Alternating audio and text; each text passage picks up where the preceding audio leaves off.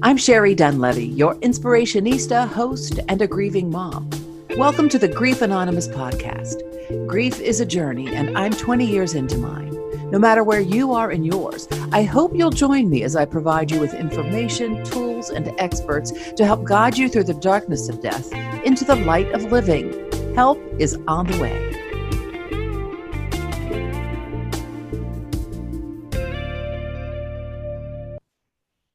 Steve Sewell is my guest today. He's an author and a pastor and a speaker and an educator, a grief educator. And I wanted to talk to him today because he helps so many people. He has a passion for helping people through their pain. And when it comes to helping children, he's especially fond of helping people become helpers of helping children through their grief and pain. So I wanted to welcome him today. Thank you so much for joining us, Steve. Absolutely. It's great to be here with you. So where does this passion come from? I think early back in the days of high school, I always wanted to help out people. I was always instrumental in making the disenfranchised feel more connected. It seemed like when I was a freshman, I was helping the younger freshmen or the ones that weren't as maybe as cool as they wanted to be or whatever. Not that I was the king of cool, but definitely had an enjoyment of watching out for that. And by the time my senior year came around, we started a peer leadership program. And that really kicked off really what I felt like was the beginning of my own identity with helping people. It connected in with my faith, it connected in with my schooling, obviously calling, and I've always just been on the lookout. So how did you come into the arena of grief? Because many of the people that I talk to don't choose this, it chooses them. Was this a similar story for you? Yeah, it's interesting because I think everybody has a pathway into this. Obviously, there's some sort of a painful experience or a traumatic episode that might happen in your life that either wasn't handled well and you want to do it better, you want to help other people better, or you went through it so well in your mind or in your idea, you had some things that you'd like to, contribute to others. So I think it was kind of a combination. When we were pastoring, we were looking out for people who were in painful situations. The churches that we were pastoring usually were on their last legs, so there had to be a turnaround somewhere, and so that was something that we became good at was turning the church around, making it healthier. And it's not necessarily, a program or a building so much, but we know that the church is people. So we helped turn those kind of hurtful times into hopeful times. And then that went into more of a chaplain type work as a hospital and hospice chaplain, which I did for about 9 years. So it just turned, everything just seemed to be in line with helping others and making sure people had hope rather than hurt, or when they felt like they were at the dead end or at the end of their road, then we could help them see that there was new roads ahead. Not everyone goes to church, and so there are so many other people that are grieving that don't have that pastoral care. So I love that you take your message into businesses, into schools, into the marketplace to help those who don't have that connection. So why is it so important for you to go into schools and educate the educators? Well, I think a lot of times educators hit the nerve of their passion. They love not just math or reading or history, or even a foreign language or a technology, but they also want to make a difference. But oftentimes, grief and loss are not taught in how to be a teacher. A lot of it is caught. You know, the difference between learning um, and it being caught. Uh, we can teach math, science, reading, but when we go through a loss, we have to catch things. We have to absorb some things in order uh, to make a difference. And I feel like most of the times our teachers are so busy teaching, they're missing what could be caught, or they're so uh, focused on the bulk of the students that this one over here gets sidelined because of what's happening at home or because of what's happening on the field or at the court side, and the teachers are not able to maneuver or maybe even pivot. So I'm helping them learn to see the signs and watch for ways that teachers and educators, counselors, even lunchroom uh, folks and janitors and Bus drivers, yeah. bus drivers too, right? Mhm. So it's interesting because I do similar things in the area where I work, and I go into schools as well. And it's surprising to me to know how many teachers just kind of gloss over it because they don't know what to say and they're so afraid they're going to make it worse. So they just don't address it. You know, and I think probably a lot of the reason is because that they're young. They have to be so focused because they're goal oriented. They have to stay on task. But I have found that the more we open our minds, like you have seen, the more we open our minds and we open our hearts to people, we realize that there is so much hurt and there's so much pain where we're not trying to fix them, but we're just trying to listen and gain perspective in their own lives so that we might be able to offer hope or we might be able to offer some sort of resource of encouragement. I was just talking with a lady a couple of weeks ago, and she used to live in an area of high concentration of Hispanics, and she rattled off this phrase in Spanish, and basically, it's something that is used in the Hispanic culture that basically says, "I'm in this with you." I feel that, and she said, I think that's such a beautiful expression of sympathy to say, not just, I'm sorry this happened, but I'm in this with you. I will sit with you, sit with this, sit with you in this, in the midst of this. Because sometimes it's one of the loneliest places you'll ever find yourself.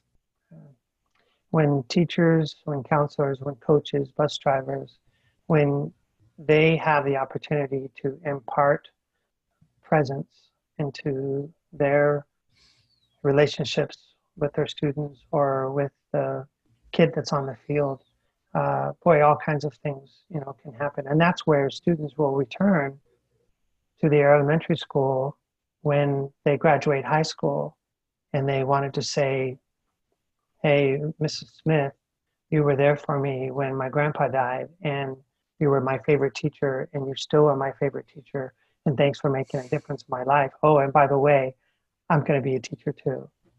And so they have this idea that was ignited by Mrs. Smith, knowing that all she was doing in her mind was caring for her children, caring for those who she was responsible for. But it took a village to help her, do that. So, there's some great things that can take place that is in the schoolyards and within the whole school.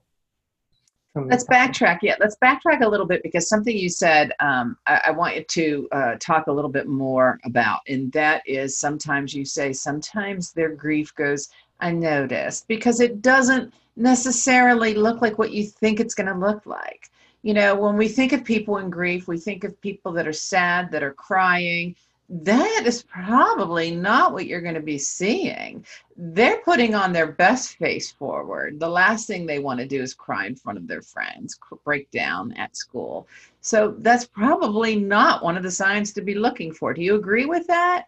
Oh, yeah, definitely. I mean, I think if you were to imagine yourself in a classroom uh, as a substitute teacher, as a coach, uh, uh, as the para, as the teacher assigned, and you start seeing anger, you start seeing some bitterness, you start seeing signs of remorse or regret, you start seeing poor work.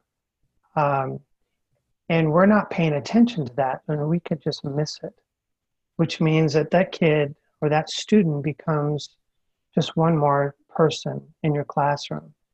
But when educators, when parents, when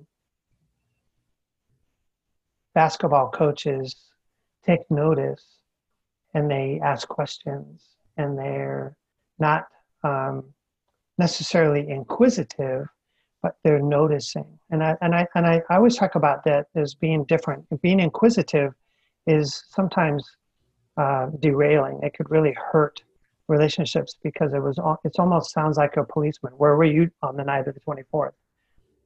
Instead of asking that question, it's, hey, I noticed a couple days ago that you were feeling pretty low, and I've noticed that that feeling has continued on.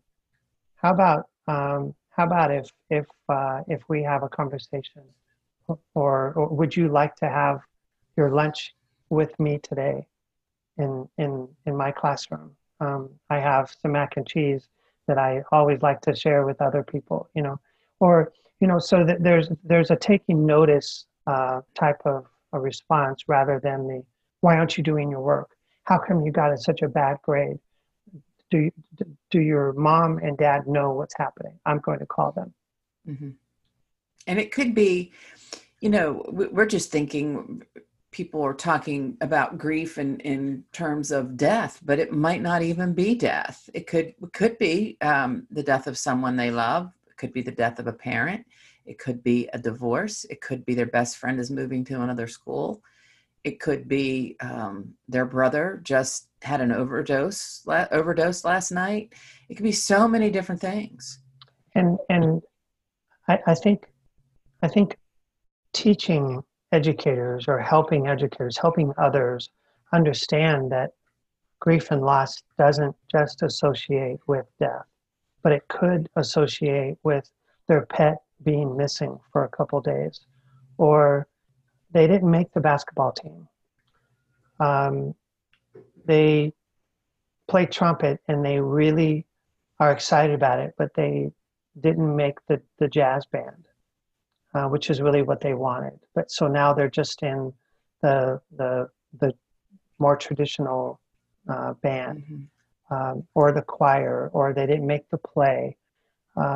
And so I helping kids understand that. And I think if you and I were educators and we were talking, about our students in our classroom, I think we would get it.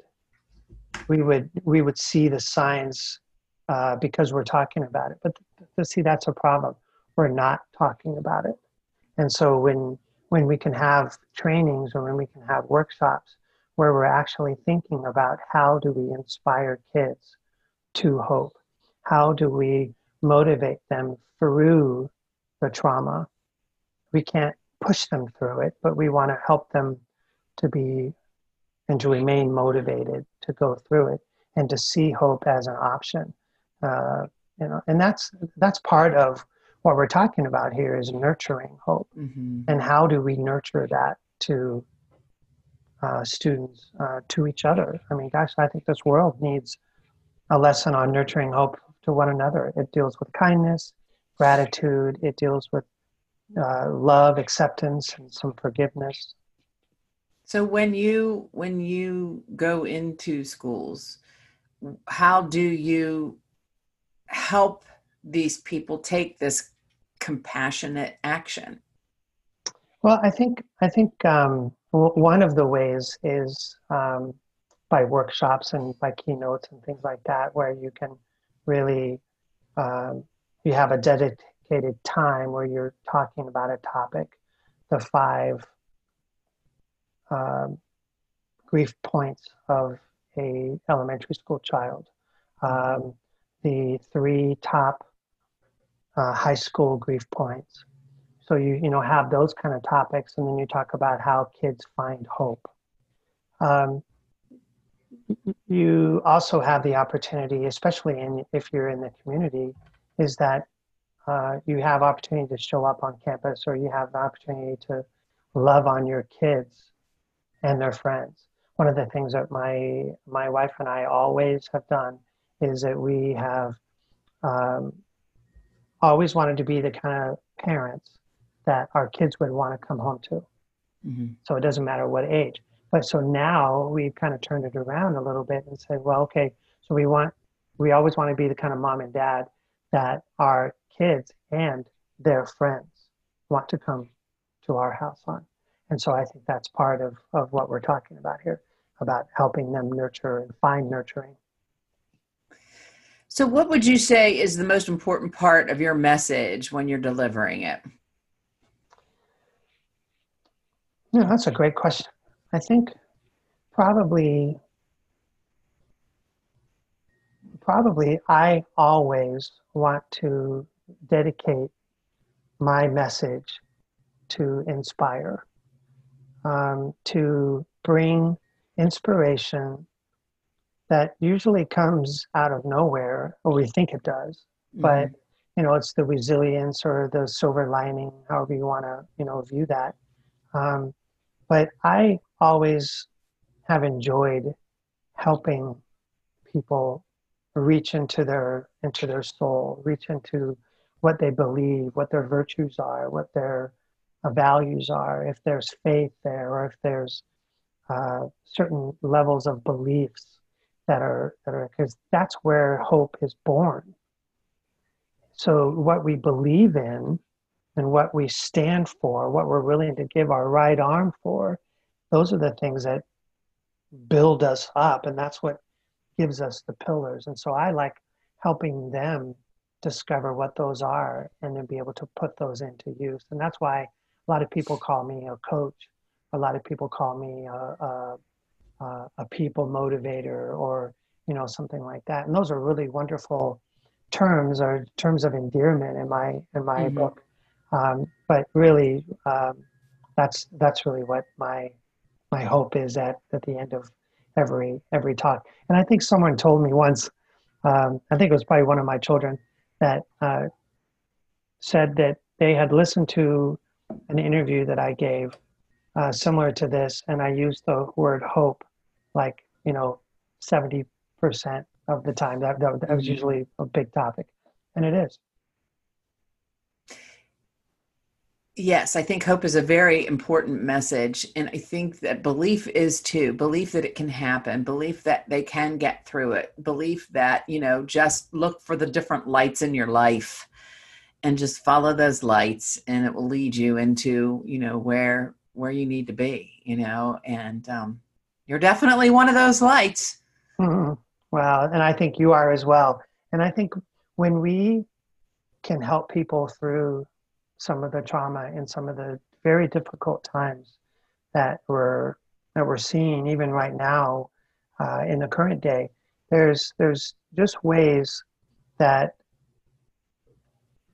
educators and parents can really be part of the nurturing process. Hope is it's really an active type of process. It's like mourning. So when we go through like a bereavement process, first of all, we know that bereavement is that incident that breaks our heart. Mm-hmm. And so whatever it is, it might be the dog missing, it might be not making the team, it might be a teacher not being able to teach the class they want to teach, so they get stuck with third grade, or but they really want to teach fifth grade, or it's a parent dealing with loss, or all these other kinds of loss points. Bereavement is that episode that happens. It's the incident that takes place. We know that grief is the feelings that we have toward it. It's the I feel shock. I feel sadness. I feel some anger coming. I feel crowded out. I feel pushed away. I feel disenfranchised. But we know mourning is the action of those things. Mourning is what we will do as a result of having some of those feelings. That's why we have an addiction problem in our country, because people don't know how to mourn. People will mourn improperly. People will mourn unhealthy, and so my my hope is that when people begin to think about hope, they think about mourning well. So it's maybe walking instead of Mm-hmm. misusing alcohol, instead of shopping and spending all of the money that you have in your bank account. Maybe it's seeing a counselor and working through some of the feelings that you have, as well as maybe taking a trip to the mall, and buying something that you would like to have. So it's a balance of those things too. That makes a lot of sense. And a lot of times you feel alone, but you don't have to be alone. And that's where we all have that ability to fill in that gap of loneliness by extending a hand. And I think that, one of the things that I say when I talk to groups is look, it's not our job to fix this problem, because we can't. We're not able to. Our job is just to be there as in part of their journey, and there are no magic words that you can say, and there's no magic thing that you can do that makes this all better. I mean, if there were, then my gosh, we'd be millionaires, wouldn't we? Exactly. Well, and I think that has to start within us first. I think we have to identify with what is our reasoning for grief, reasoning for suffering. I like to tell people that we can't help people feel cared about until we feel cared about. We can't help be a teacher until we have been first a student.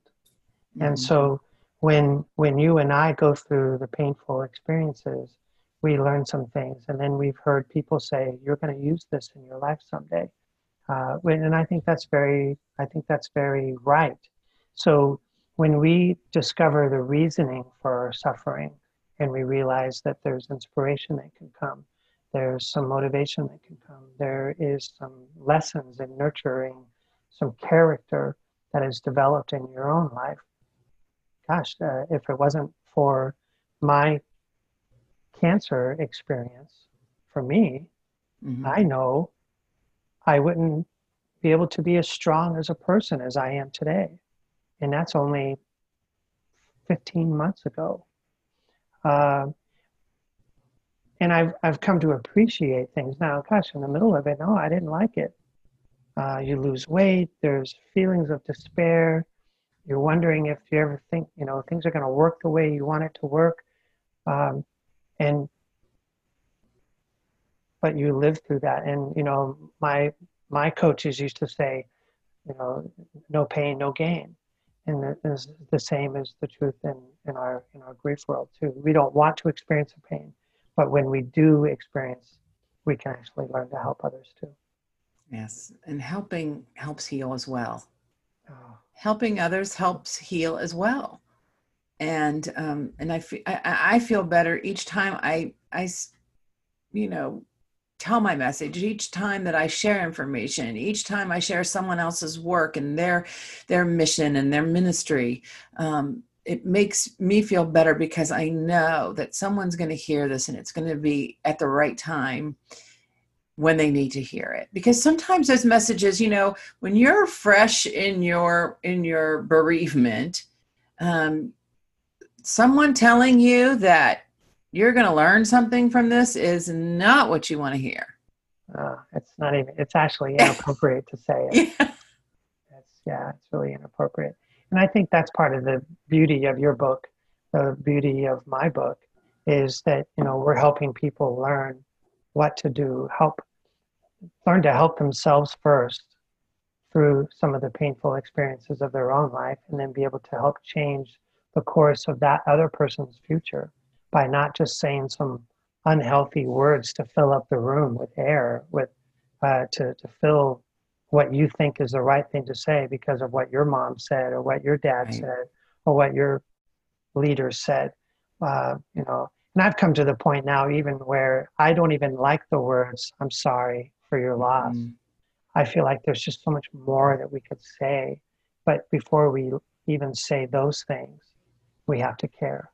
Right. Absolutely. We have to care, and they can see that. And that's why I actually think that there are some responsibilities that grievers have to show grace to those people who are awkward, because even they had the bravery to step up, even in their awkwardness of not knowing what to do or say, to try to do something to ease their suffering. Yeah, exactly. And if we can come from that perspective, then maybe those words wouldn't be so hurtful. But let's talk about those words, because you have two books. You have a book that can help people, the helpers that want to help the people grieving, but you also have a book and a workbook for children. And I am so excited about this because when I do the work that I do in schools, everyone asks me what resources are out there. And I'm finding them, through people like you. And that excites me. Yeah. Finding Hope, it was a great joy to write. My friend Andrea and I wrote it together. And it's really all about a little girl who loses her smile when her grandma dies. And through the process of finding hope, and she thinks that she has to go looking for it, like she has to look for a dollar that she loses. Mm-hmm. And so she looks around her house and she lifts up things and she talks to people, but it's her neighbor who helps her realize that her grandma is right here with her, and the hope that she has and the hope that this little girl has now as a result of finding her hope. And so it was a fun experience to do it, and we're actually thinking about some other books that we could write together as well. And then the workbook that goes with it, actually, I'm really excited about it. We've had that book into some cancer clinics, some bereavement settings like counseling centers and funeral homes. And so those are being given away. And the workbook is nice too because it gives them an opportunity to be active with their grief. And so to think about drawing or writing or making something or creating some kind of a recipe, following grandma's famous pancake recipe or Mm-hmm. something like that. So it's a beautiful way to help people. Yeah. Thank you. That's wonderful. So how can people get in touch with you, and how can people get copies of your book? So most of the time, it's always available on Amazon. But I love it when people can make a personal connection. And so they can go to my website, which is stevensewell.me. stevensewell.me. And all of my books are listed there. We have another one coming, hopefully in July. Hopefully it'll be finished and published. So all those are right there. All right. Stephen, thank you so much for joining me today. It's been a pleasure to talk with you, and thank you for your wisdom and sharing it with all of us. Well, thank you for having me. I love doing the work, and I love being associated with you as well. So. I'm Sherry Dunlevy, and you've been listening to the Grief Anonymous podcast. For more information on today's guest, the Grief Anonymous program, or the Grief Resource Network, go to griefanonymous.com or griefresourcenetwork.com. For more information on my book, workshops, or talks, go to sherrydunlevy.com. If you haven't yet, go to Apple Podcasts and subscribe, rate, and review this podcast. Thanks for listening.